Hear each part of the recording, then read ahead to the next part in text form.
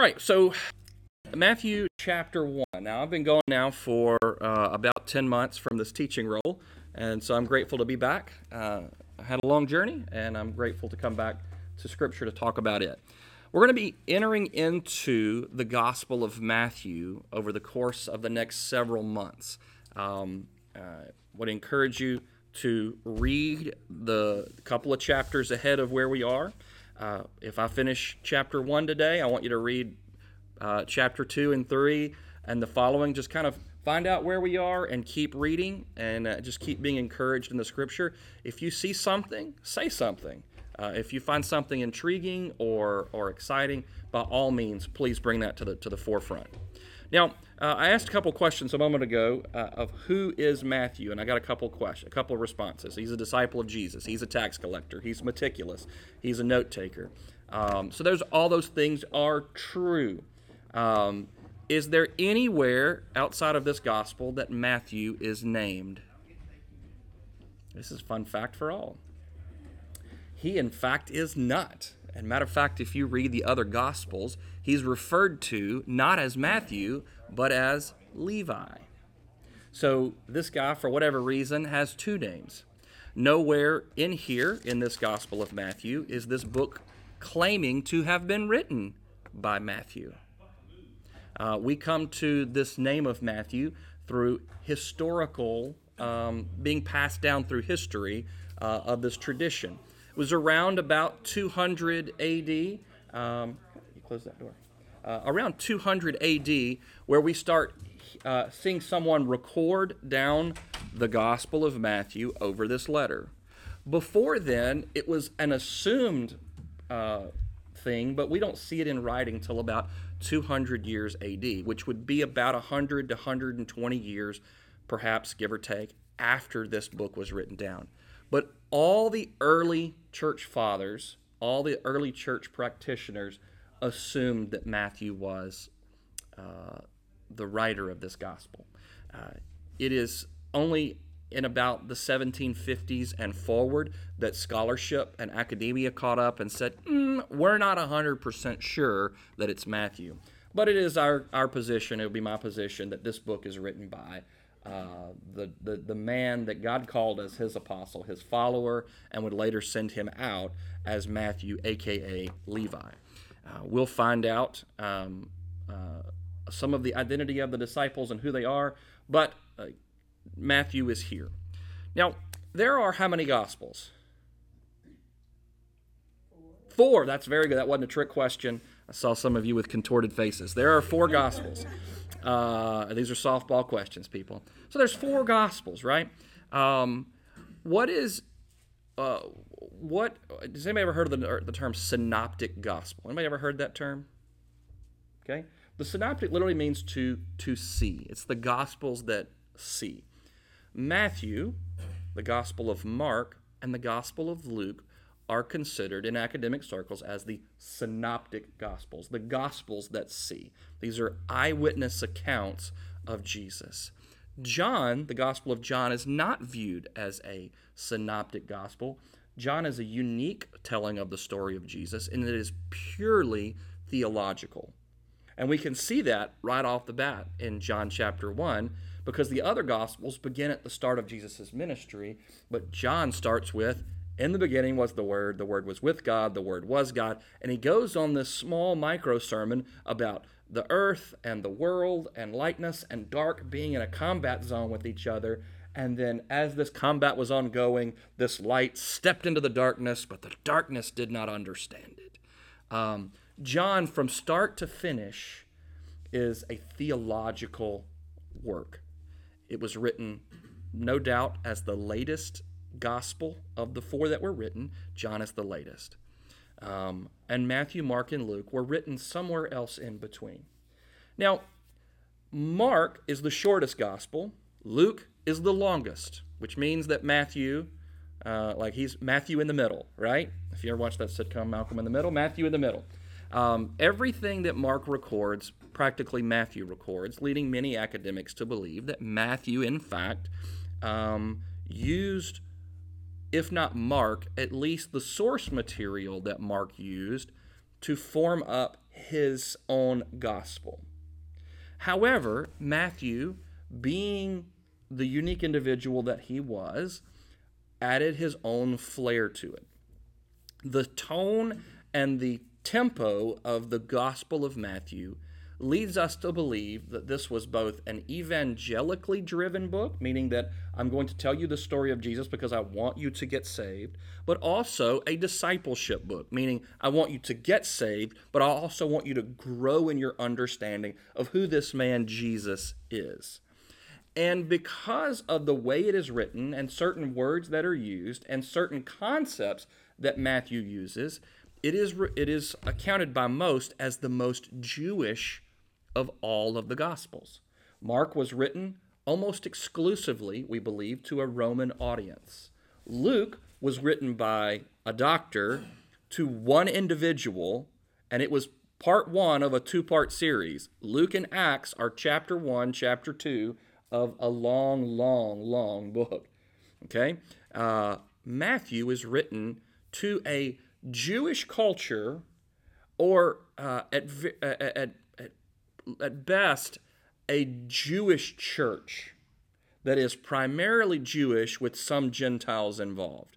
So when we read a couple things in Matthew, we'll kind of go, oh, we need to talk about that, because Matthew is assuming that his writer has at least some concept of Jewish principles. So he doesn't explain a lot of stuff because he doesn't have to, right?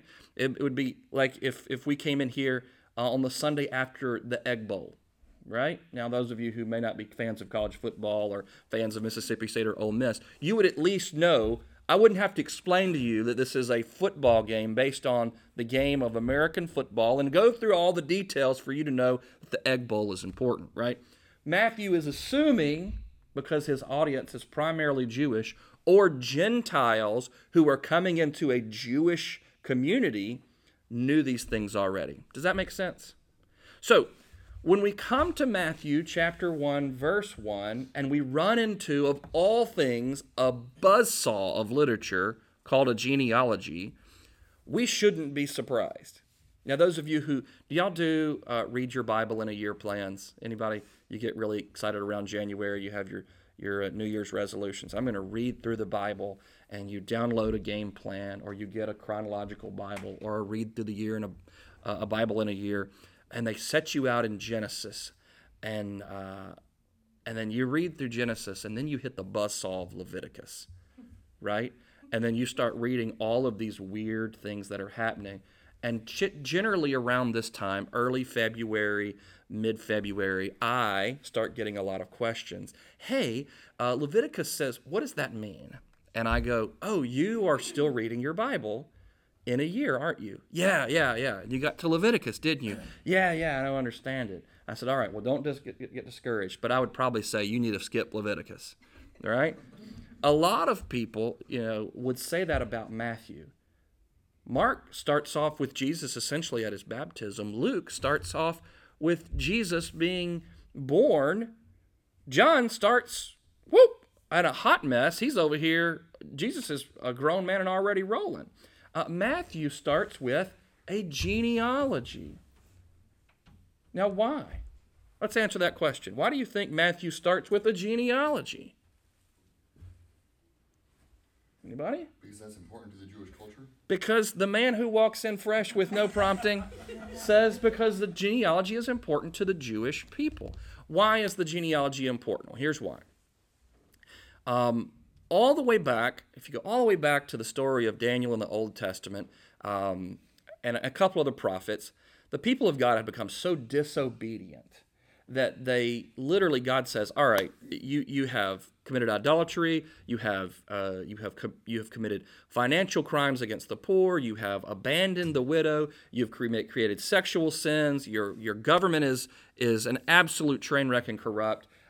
We're starting over. And he sends in, through his providence, the Babylonian empire that takes them all out of Israel for 70 years.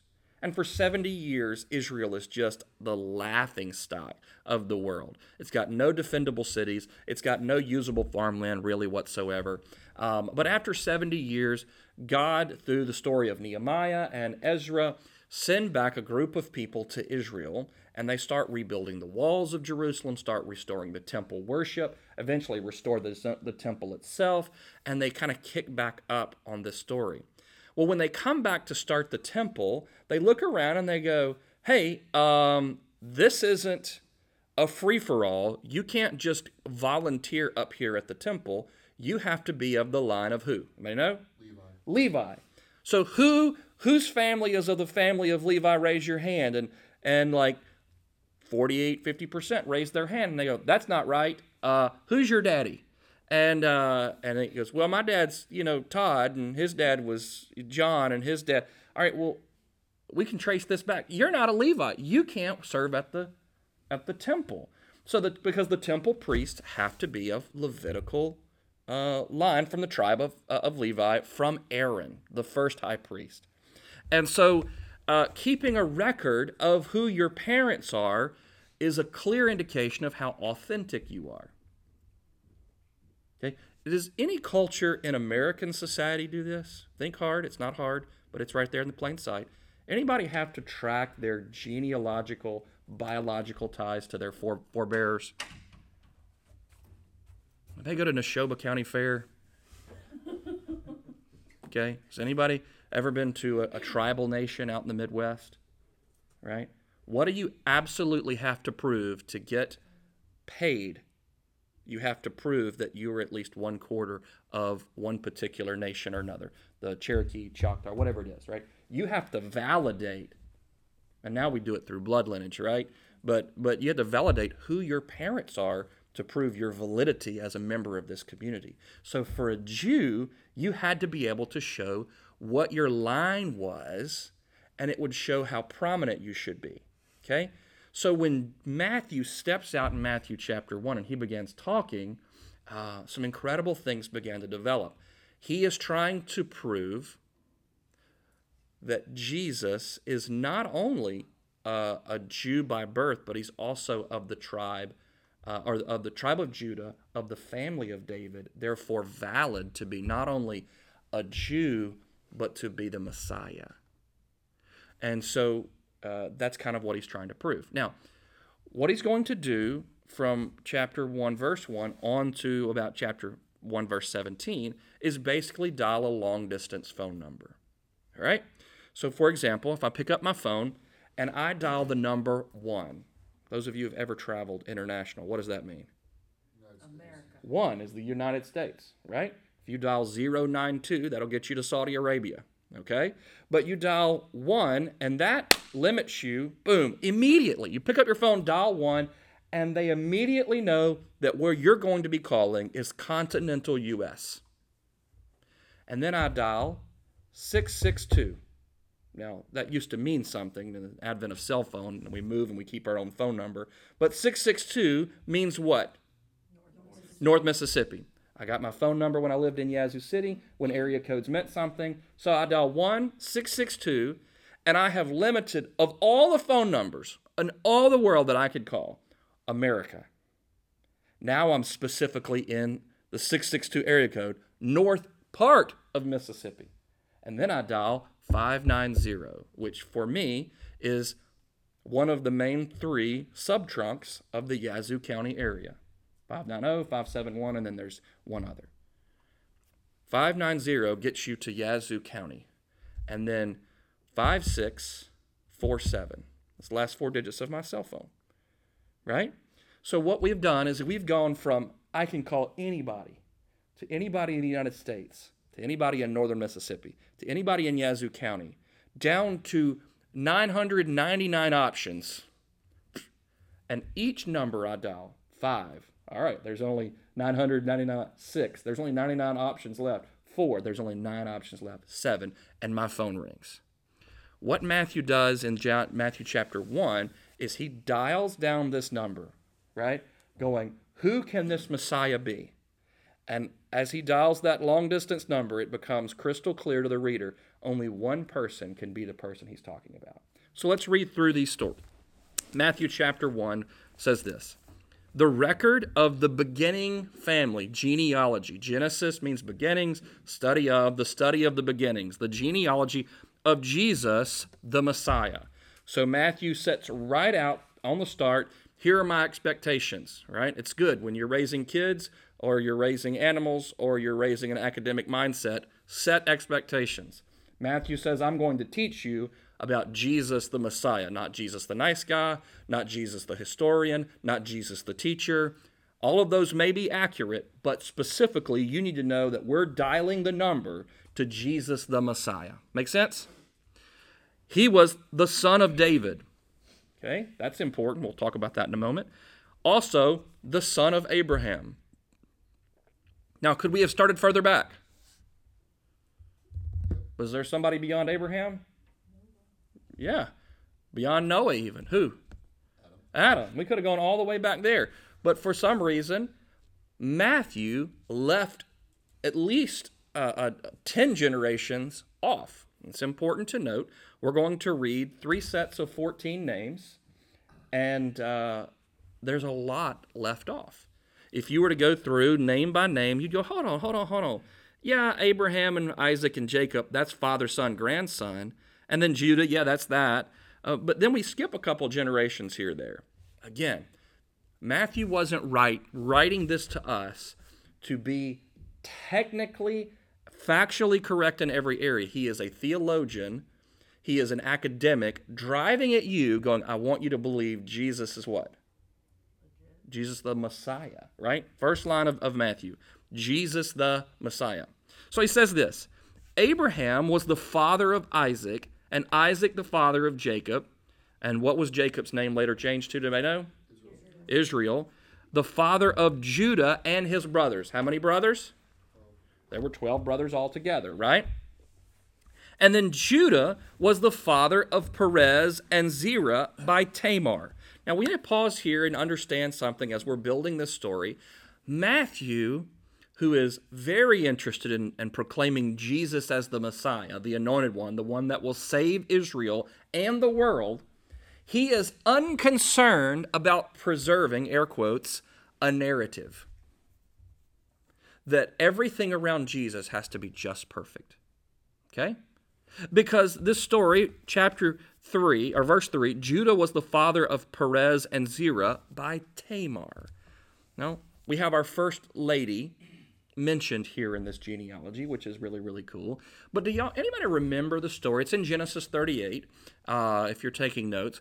But Genesis 38 records the story of Judah giving birth to Perez and Zerah by the mother Tamar. Anybody remember that story?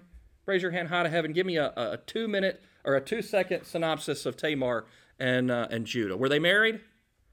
They weren't married. What? Scandalous.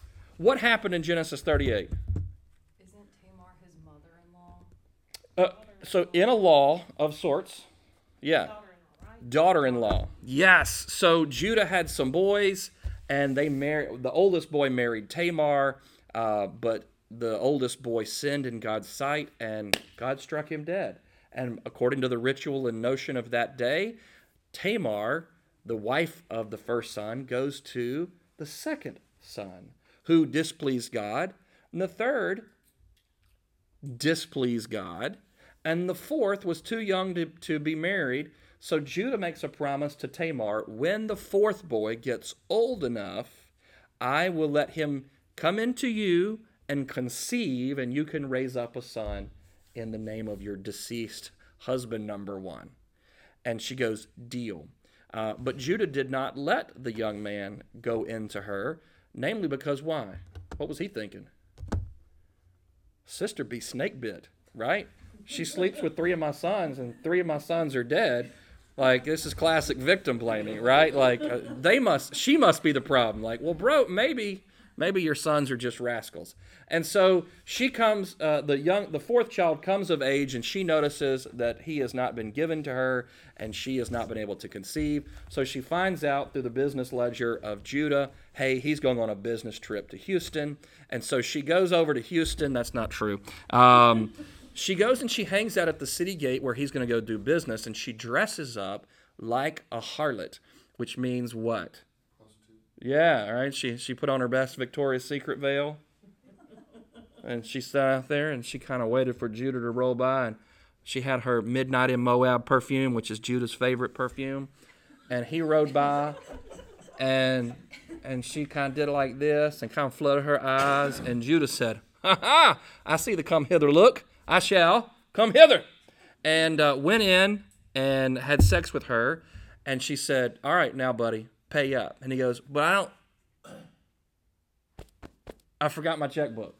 Right? She goes, "That's cool. Leave your staff and your seal." That is his sign of authority. That means basically his signature, his official okie dokie, so to speak. She said, "Leave your staff and your seal, and then send back a goat to me. That'll be my payment, because a girl's got to eat." You know what I'm saying? She's like, "Gotta get some milk. We're going to send me a goat." And he's like, "That sounds like a deal." So he goes home, and he's got a curious smile on his face.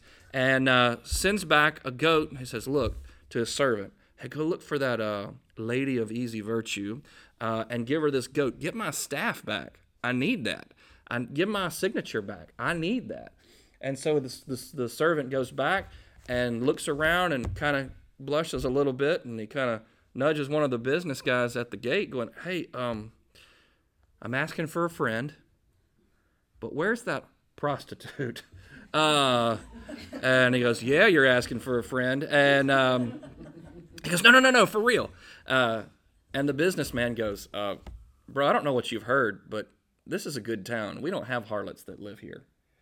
And so the servant sneaks back to Judah and goes, "Good news, bad news? Good news is we got a goat. Bad news is there's no harlot there. Like, don't know what happened to her." And then, all of a sudden, about 4 or 5 months later, someone sneaks up to Judah and says, "Judah, your daughter-in-law, Tamar, has played the harlot, and she is pregnant." And Judah snatches her up by the hair, brings her into the house, and said, "You hussy, you have gone out and had sex with a man outside of marriage, and you're pregnant, and we're going to kill you." And she goes, "Well, again, there are partial truths being spoken here today. Would you like me to tell you who the father is?" And Judah says, "You better." And she says, "Well, I don't know his name, but here's his stuff." And Judah goes, Interesting. Chapter 3, verse 1, chapter 3. Judah was the father of Perez and Zerah by Tamar. Hold on, Matthew, you're talking about Jesus the Messiah, the Savior of the world, and you come out of the gate with this story of Tamar, the half-hooker, and Judah, not when he was at his best, but when he was at his worst? Yep, sure was. Perez became the father of Hezron, and Hezron became the father of Ram. Ram was the father of Amminadab, and Amminadab the father of Nahshon, Nahshon the father of Salmon, or Salmon, however you pronounce that. Do you say salmon patties or salmon patties? Salmon. And question, why are those cans bigger at the top than they are at the bottom? No other cans are like that at the grocery store. Next time you go to check, salmon cans are always smaller at the bottom. I don't know why. Just check it out. It'll blow your mind, and you'll wonder why. That's free for your $1. Then in verse 5, Salmon I'm joking. Salmon was the father of Boaz. Hold on. What? Who's Boaz? Ruth and Boaz. We had that story. That's interesting. Boaz was going to marry a girl named Ruth. We'll talk about her more in a minute. But who was Boaz's mama? Look what it says. The second woman mentioned. Boaz by Rahab. Who's Rahab? Yeah, she lived in Jericho. She was Miss Kitty. She didn't just were a prostitute. She ran the house of prostitution, right? Her and Marshall Dillon, wink, wink, nudge, nudge, were quite the item.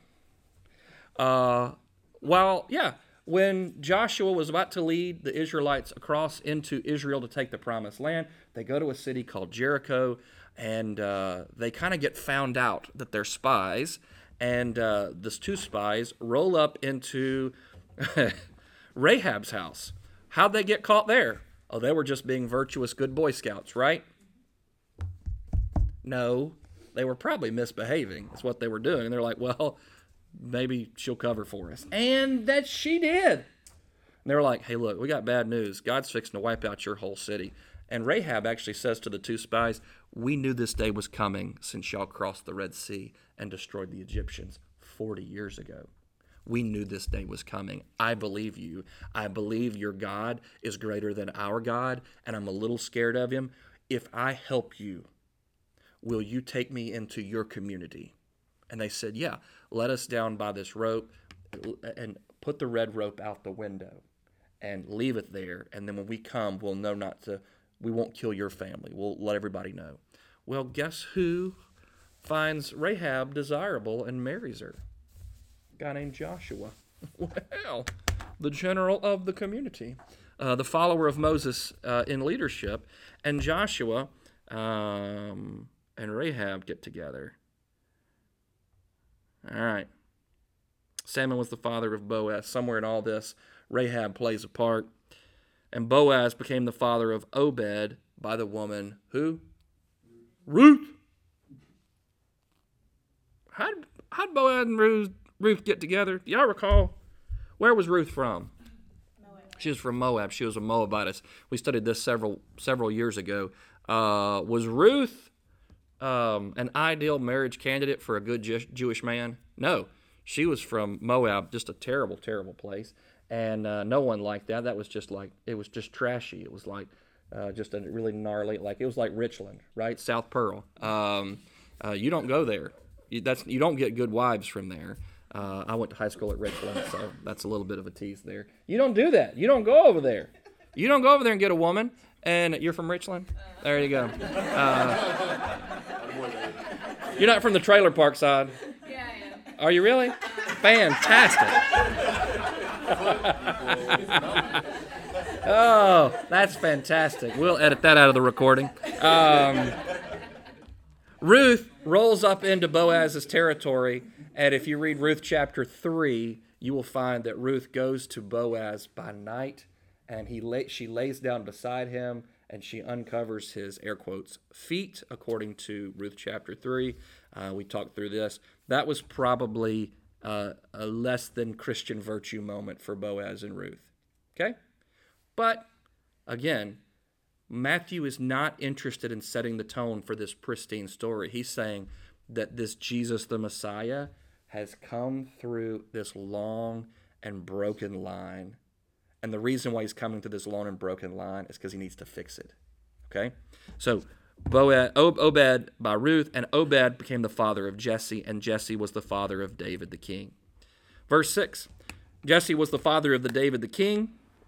If you want to write the reference down, 1 Samuel chapter 7, verses 12 through 13, God promised David when he became king that God would build David a house, not a brick and mortar house, but a house made of eternal value. And God would build his house, and there would always be a king on the throne of David that would be the king of the world, an eternal kingdom. And David was the father of Solomon by Bathsheba, who had been the wife of Uriah. Do we have a problem with this relationship? I've heard this taught many different ways, that Bathsheba knew what she was doing, and she enticed David. I hold a different opinion of this. I think David used his position of power, and Bathsheba had very little, and she was substantially taken advantage of. This is free for your dollar. David would have been in his mid-60s, likely, and Bathsheba likely in her mid-20s. It is quite possible, based on other contextual evidence in the Old Testament, that David, in many ways, was like her godfather. He knew her. He knew her when she was a little girl. And he looked upon her, and he had lust in his eyes for her. He had Bathsheba brought to him, and then when he was done, he sent her away. This was not a relationship that Bathsheba, I think, was looking for. So I may be wrong on that, but I don't think I am. She became pregnant, and what did David do in response to finding out that she was pregnant? Ultimately had Uriah, her husband, killed. Good job, David. Kind of the real role model we need for America today. Verse 7, Solomon was the father of Rehoboam, and Rehoboam the father of Abijah, and Abijah the father of Asa, and Asa was the father of Jehoshaphat, and Jehoshaphat the father of Joram, and Joram the father of Uzziah, and Uzziah was the father of Jotham, and Jotham the father of Ahaz, and Ahaz the father of Hezekiah. Hezekiah was the father of Manasseh, and Manasseh the father of Ammon, Ammon the father of Josiah.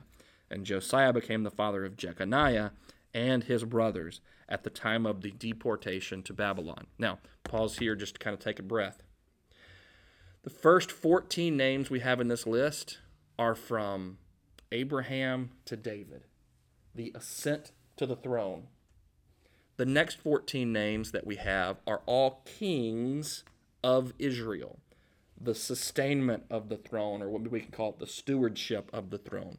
Were they all good kings?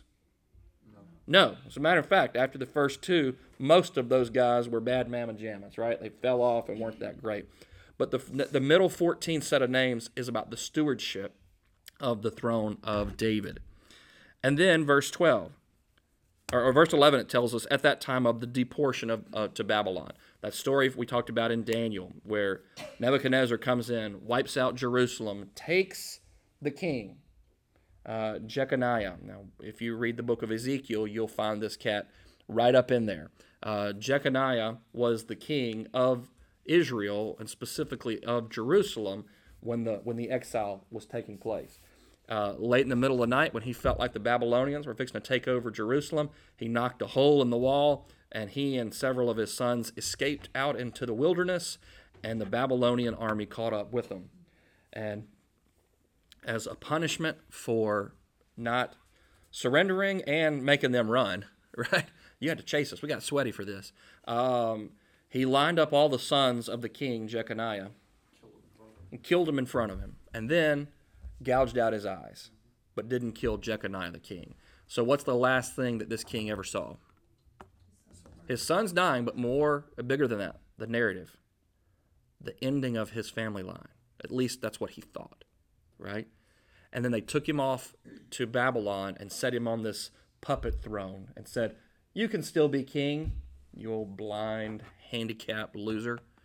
You just sit over there and moan your existence, and that's where you're going to sit." Verse 12. After the deportation of Babylon, Jeconiah became the father of Shealtiel, and Shealtiel the father of Zerubbabel. And Zerubbabel became the father of Abihud, and Abihud the father of Eliakim, and Eliakim the father of Azor, Azor the father of Zadok, Zadok the father of Akim, and Akim the father of Eliud. Eliud was the father of Eleazar, Eleazar the father of Mathan, and Mathan the father of Jacob. Jacob was the father of Joseph. Oh, now we're getting down. Joseph, the what? The husband of Mary, by whom Jesus was born, who is called the Messiah. Now let's talk about a couple things. Look at verse 12. That last name you have in verse 12. What's that name? Zerubbabel. Now, anybody know anything important about Zerubbabel other than it being a really cool name to say out loud? Anything? It was under the leadership of Zerubbabel, the, air quotes, king of Israel, that the nation began to restore and rebuild the temple. Because the temple had been destroyed under Nebuchadnezzar, right? They destroyed the temple, and then when Daniel was in captivity, they had been praying and praying and praying for years, Daniel had been, that there would be a restoration of the temple. It was under Zerubbabel that the temple was rebuilt. Now, it's important to notate this. It was basically stone, right? It wasn't this elaborate building like Solomon built with, gold and all the silver and bronze. It was a very basic temple. It was a restoration to a lesser degree. It was weak. As a matter of fact, many historians say that when the captives came home, the ones that had been children when they left Jerusalem, and they were watching in the distance the glint of the gold in the sunlight as they were being drug away to Babylon, when those same young children who were now 70 plus years aged, in their older age, on their walkers, they come over the crest of the hill to look at the temple, and they see this stone thing that they wept at the downfall of it. You ever seen some of these old homes, some of these historic communities, and you drive through and you see these old, rotting porches and these huge, beautiful antebellum homes that are just falling apart. And you if you're driving around with your spouse and you go, man, I bet these were beautiful. You can see in your mind what they could have looked like and what they should have looked like. But what are you seeing? Just kind of the drab rottenness. And that is what they saw. Zerubbabel was the human analog that rebuilt the temple. God was doing it in heaven, but he rebuilt a brick and mortar temple, but it was very plain. Herod, way over in the New Testament when we get to him, Herod is the one that will restore it. Herod will bring back the gold. Herod will bring back the bronze and the silver and all the fancies. But Zerubbabel rebuilt the temple, but it took years and years to get it restored right.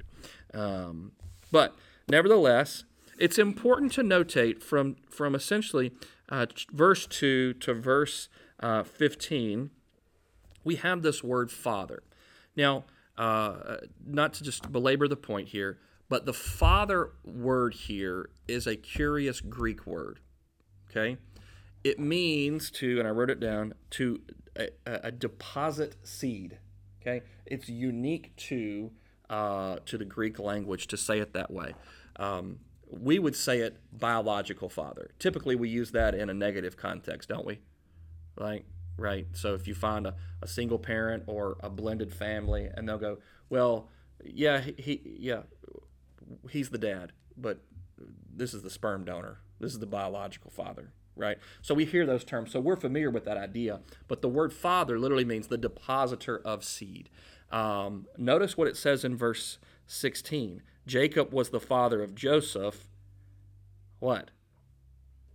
The husband of Mary. What has been building to this point that's absolutely missing? The term father, the depositor of the seed. So Matthew is building a theological point. We're going through Joseph's line of fatherhood, but what is he absolutely not to Jesus? The depositor of seed, right? So Mary is unique in this relationship. Verse 16, Jacob was the father of Joseph, the husband of Mary, by whom Jesus was born, who is called the Messiah. So he started in verse 1, the record of the genealogy of Jesus the Messiah, and he ends verse 16 with Jesus who was born, who is called the Messiah. What does Matthew absolutely need you to understand about this Jesus? From the very start, he's the Messiah. That's the point we're going to be driving at. So when we build this story over the next 28 chapters, you are going to hear the story of Jesus the Messiah. Matthew is an eyewitness account, but Matthew is not a biography of Jesus, and it is not a historical narrative of Jesus per se. This is an agenda-driven story. So if we find something in Matthew, and we will, that doesn't necessarily factually line up with Mark or Luke or John, we should not be alarmed. Why? Because Matthew is making a theological point to bring you to Jesus, this Jesus the Messiah, and to grow you in this man, Jesus the Messiah. We should not be disturbed when we find things that we don't fully understand or don't necessarily line up the way we think they ought to from other gospels. Okay? Does that make sense? Okay? That is not to say that this is an inspired text. It absolutely is. Matthew, matter of fact, among all the disciples, brings up a couple of very interesting points that no one else brings up. Let's look at them. Verse 17. So all the generations from Abraham to David are 14 generations. From David to the deportation of Babylon, 14 generations. And from the deportation to Babylon to the Messiah, 14 generations. Here's a problem. There are more than 14 generations between each of these blocks, okay? Now, there are some people who say, 14 is this weird, if you use this Jewish code, it comes out to the name David, right? Well, that may be true, but we don't know. We don't know. If you've heard that taught before, that's kind of where that comes from, but generally, we don't know. But we do know this, that you can go and you can add more names in this genealogy, and it won't add 14, 14, and 14. There's some curiosity here. For some reason, Matthew was writing, again, to a mostly Jewish community, certainly Jewish in culture, And they would have understood not only the genealogy, but the 14, 14, 14. It meant something to them, even though I'm not entirely sure we can understand it, given 2,000 years after it was written. Completely different culture, completely different understanding. Verse 18. Now the birth of Jesus Christ was as follows. When his mother Mary had been betrothed to Joseph, before they came together, she was found to be with child by the Holy Spirit. Now we got to unpack this just a touch. In the Jewish culture, along about the 1700s, maybe sooner, there was a blending of two things into one. It's how you probably got married. It's certainly how I got married, where you, if you like it, then you, as Beyonce would say, you do what? You put a ring on it, right? And you say to this one, hey, I'm going to give you this ring, and you're going to tell people that you're going to marry me. Now, are you married at the engagement stage? No. If she said, I don't want, she could give the ring back, and your feelings would be tragically hurt. But is it a legal party foul to do that? No, it's not legally wrong. All we've done is we've made a verbal agreement, and we've agreed to verbally disband that. Okay? When does the actual official okey-doke marriage happen in our culture? At the wedding, right? And so you say, I do, and she says, I do, and then the preacher turns you to the crowd and says, it's done, and then he says these magical words. What? You may now kiss the bride. And then turns the couple to the crowd and says, I now pronounce to you Mr. and Mrs., right? Is that how that generally works? All right. Give or take, there's some movement in there a little bit, some wiggle room, but that's generally how we've done it. In Jewish culture, this was a two-step process. Okay? Bubba would go, I really like her. And he would communicate that to the family. And the family would go, is he a guy we really want on our family? Okay? And they would spend a season talking about that. And they would ask for your references, right? They would talk to friends of your family and go, is he really an okay guy, down at the deer camp? Is he a good guy in his business dealings? Is that something that we want to be part of? And if it's agreeable, then we bring you to our home and you get to meet pretty little lady here. And you say to her, I would like to marry you. And you would give a gift of some monetary value to her. Oftentimes it would be a ring. You could put the ring on the index finger, not the ring finger. I don't know why. There's some narrative as to why. I don't know why. Or it could be a coin belt. Okay, we've heard there's a parable about Jesus, and there's a coin belt. This is very common in Middle Eastern cultures, even to this day. Women wear headbands that have coins on them of some substance, or would make a deposit of some great value to your name and account. Because there's three things that I've been told that men do in marriage. They get sick, leave, or die, right? So it's important that the man provide some benefit to the woman as an agreement. And then there is this value is placed on the mantle or somewhere prominent in the home, and there is a contract read. Will you? Yes. And you don't have to do anything. You just got to say, yeah, I accept that. And according to Jewish tradition, you guys are married. You're betrothed, but legally you're married. But when we finish supper, you go home, Big Daddy. You get out. You are not allowed to cohabitate. As a matter of fact, the woman is not allowed to cohabitate with any man at all. There's a room set aside for her. And so she's out. Now, why do we don't want her cohabitating with a man? What happens when men and women cohabitate? Right? Right? Why don't we want that? We don't want her to come out pregnant, right? So you're out. Boom, you're gone. And so for a period of up to a year, sometimes a little longer, depending on the tradition, you would go and you'd work your fanny off, right? Typically, you'd build a home, probably onto your parents' house, right? You would. I come from people from North Mississippi, and what they do is mom and dad have a trailer, and they raise a family, and then their kids go out and earn a living and buy their own trailers and pull it up next to mom and dad's trailer. And then after about 30 or 40 generations, we just call it Clarksburg or something. And so there it is. That's Bruce, Mississippi. That's my people. And so that's what the guy would do. He'd go prepare. And then, only then, he would come back, and with 2 witnesses, likely more, but at least 2 witnesses, kosher witnesses, there would be a canopy, and you would step under the canopy. You would step under the canopy, and then you would reread the contract. I'm going to provide for this woman. But we've been married already. We haven't consummated the marriage, but you're already married by the legal books.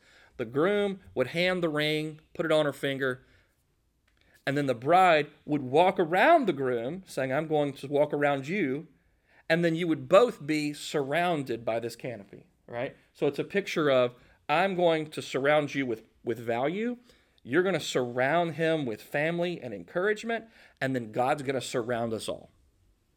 Then you guys would trip off to your little house, and all of your friends and family would stand outside beating pots and pans and singing great songs, and then you two would come out and we go, hey!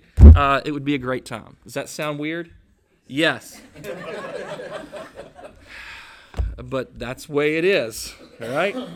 Verse 18, the birth of Jesus Christ was as follows. When his mother Mary had been betrothed to Joseph. So she has something of value from Joseph. But before they came together, that is to say, before we've been under the canopy and we've walked around and then we've consummated, she was found with child by the Holy Spirit. Okay? Now, this is a curious thing. We, at this point, in other Gospels, we meet Elizabeth, the cousin. Mary has gone on a journey and has come back.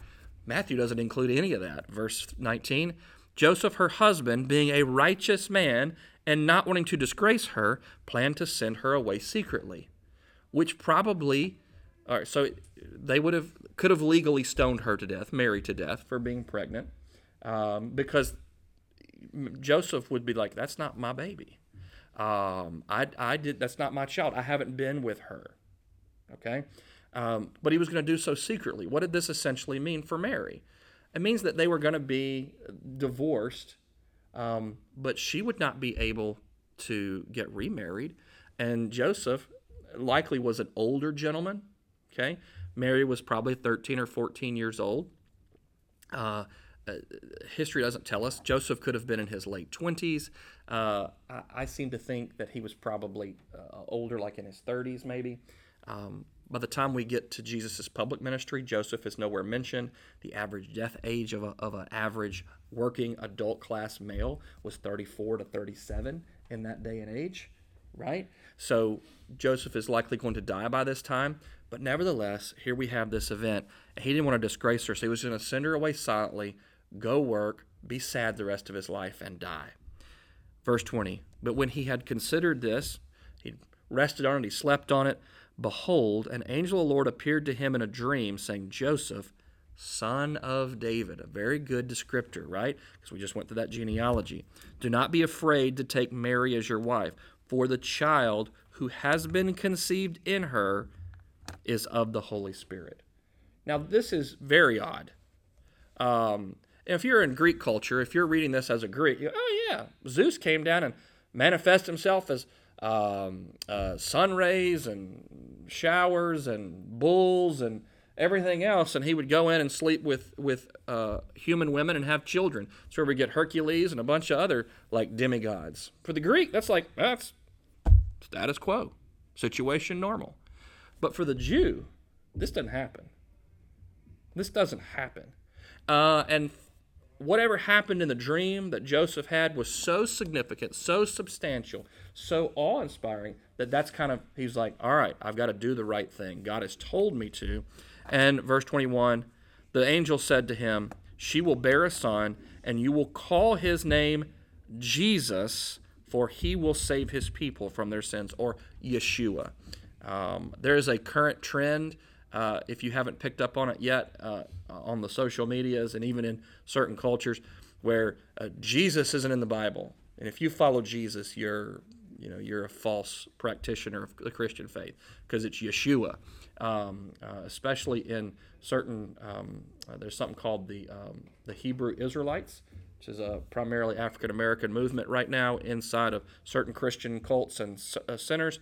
They really emphasize Jehovah, but they don't like necessarily the concepts of Jesus, because there's a whole bunch of reasons, but we'll leave those alone. So Yeshua, you will call him Yeshua, for he will save his people. Joshua, Yeshua, Jesus, same name all along the spectrum. And then he says this in verse 22. Now all of this took place to fulfill what was spoken by the Lord through the prophet. Behold, the virgin shall be with child and shall bear a son, and they shall call his name Emmanuel, which means God with us. Now this is a quote from Isaiah chapter 7, verse 14. And Isaiah chapter 7 is a historical recording of a prophet speaking to a king of Israel and says, God wants to give you a sign that you're going to succeed. Ask for a sign. Whatever you ask for, God will show you. And the king, feigning humility, going, I would never test God, was actually kind of a jerk. And he's like, no, I'm not going to test God, because he was trying to put on a show.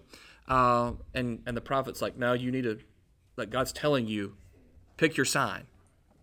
And the king was like, no, I'm not going to. And the prophet said, all right, fine. You've tempted and tested God, but here's what's going to happen. You are going to see, and Isaiah records this, a virgin give birth to a child. Now, the problem with that is that the word used in Isaiah can be translated as virgin, but most often is translated as a young maiden, okay, that is not of age, giving birth age. Okay. Now, in our culture, if we can just talk just kind of honest, it is not uncommon to see girls of 10, 11, 12 begin their normal cycle, their normal period, indicating that their body is prepared to give birth to children. Now, is that fairly common? Yes? Is that normal? Historically, is that normal? Does anybody know? It's not. Historically, even in America in the 1718 and early 1900s, young women would not begin having their monthly menstrual cycle until they were 17, 18, 19, sometimes into their 20s. It has been scientifically proven that the more sexually saturated a culture is, the younger a young woman will begin her period. There are some documented instances in places like New York and LA where girls as young as 5 and 6 years old are getting their menstrual cycle. Okay? Why? Because there is a sexual awakening happening, sadly, in a culture that it shouldn't be pushing this on children, but we're seeing that happen. So being of 13 or 14 years old and having a child is uncommon. Okay? You follow what I'm saying? And Isaiah says to the king, the prophet of God says to the king, a young woman who you don't think's old enough to have a kid will bear a child. That's what Isaiah said. Because Isaiah, the prophet, tells the king, you're going to see a couple things this kid's going to do. However, we get over to Matthew chapter 1, and he reads Isaiah chapter 7 and goes, that was a 2-part prophecy. He was the only one to do that. He was the only one to record that. Mark, Luke, and John didn't record this. And he said, Isaiah indicated that a virgin would give birth. There was an initial fulfillment of that prophecy in Isaiah to that king, but there was a full fulfillment of that prophecy in Jesus. We'll see that all throughout Matthew, to where there's an Old Testament partial fulfillment, but Jesus is the total fulfillment. Does that make sense? Questions? Thoughts? Is that confusing? I want to be clear on this because it's going to be a common thing that keeps coming back up. We're good? All right. So he says this, she will bear a son, you will call his name Jesus, for he will save his people from their sins. And now all this took place to fulfill what was spoken by the Lord through the prophet. Behold, the virgin shall be with the child, and shall bear a son, they shall call his name Emmanuel, which translates God with us. And Joseph awoke from his sleep, And he did as the angel of the Lord commanded him. And he took Mary as his wife, but there's a big asterisk here. But he kept her a virgin until she gave birth to a son, and he called his name Jesus.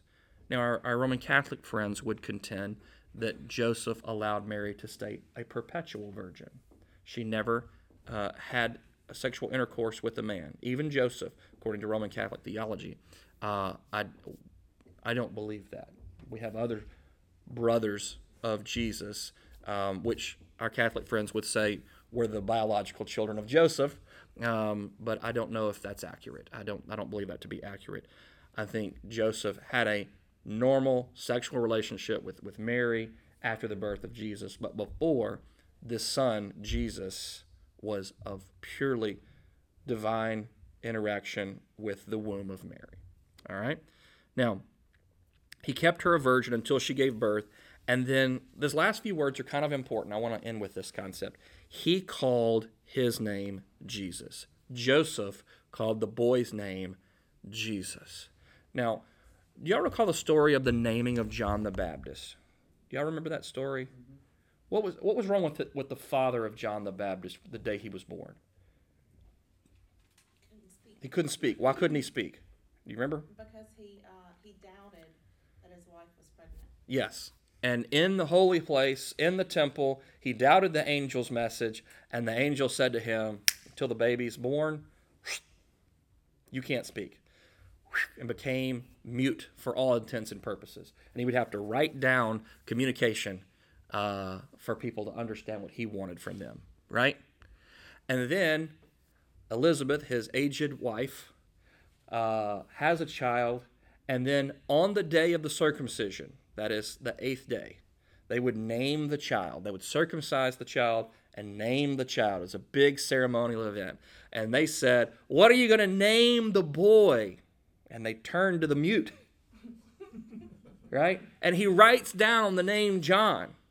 And they were like, John, none of your family's named John. You got to name him like Roy or Martin or, some weird family name. That's what you got to do. And he says, And when he said that the boy should be named John, his tongue was let loose, and he began to speak about the wonders of God. By the way, he never got to tell the story of what he saw because he was mute. So for the first time in 9 months, he goes, John, and I'm going to tell you, I saw an angel in there, and y'all thought I was crazy, and I'm not, right? The boy's father naming the child is a big ceremony, right? You understand that? It's a big part of the ceremony. And Joseph holds up this little 8-day-old baby and says, his name will be Jesus. What was he doing? He was identifying this child as his. I'm going to raise this child. I'm going to be this baby's daddy. What did the community think? Because Mary didn't travel around on this pre-Jesus evangelical church tour saying, I conceived Jesus as a virgin. No, that was her secret. That was her, if I want to put it this way, her burden to carry. What did the community think about her? Scandalous. Yeah. What did the community think about Joseph? The fact that he didn't divorce her when she was pregnant out of marriage. Bless his heart. Yeah, he gets stuff out of order. Joseph ain't right. Joseph and Mary had to bear the burden of people's condemnation of their relationship for their whole life. Okay? Now, having a child out of wedlock does not mean what it used to mean. Even when I was a kid, to have, it was whispered in hushed tones. Now it's far more socially acceptable, but this is what Mary and Joseph had to endure. Joseph, this is a guy who can't wait. He's not a man of righteousness. Mary, she's a little too easy. And they had to carry that burden. But Matthew is going to set up this story in such a way that Jesus comes to humble people who will obey and listen, even if it means great self-harm to themselves. All right? All right, let me pause.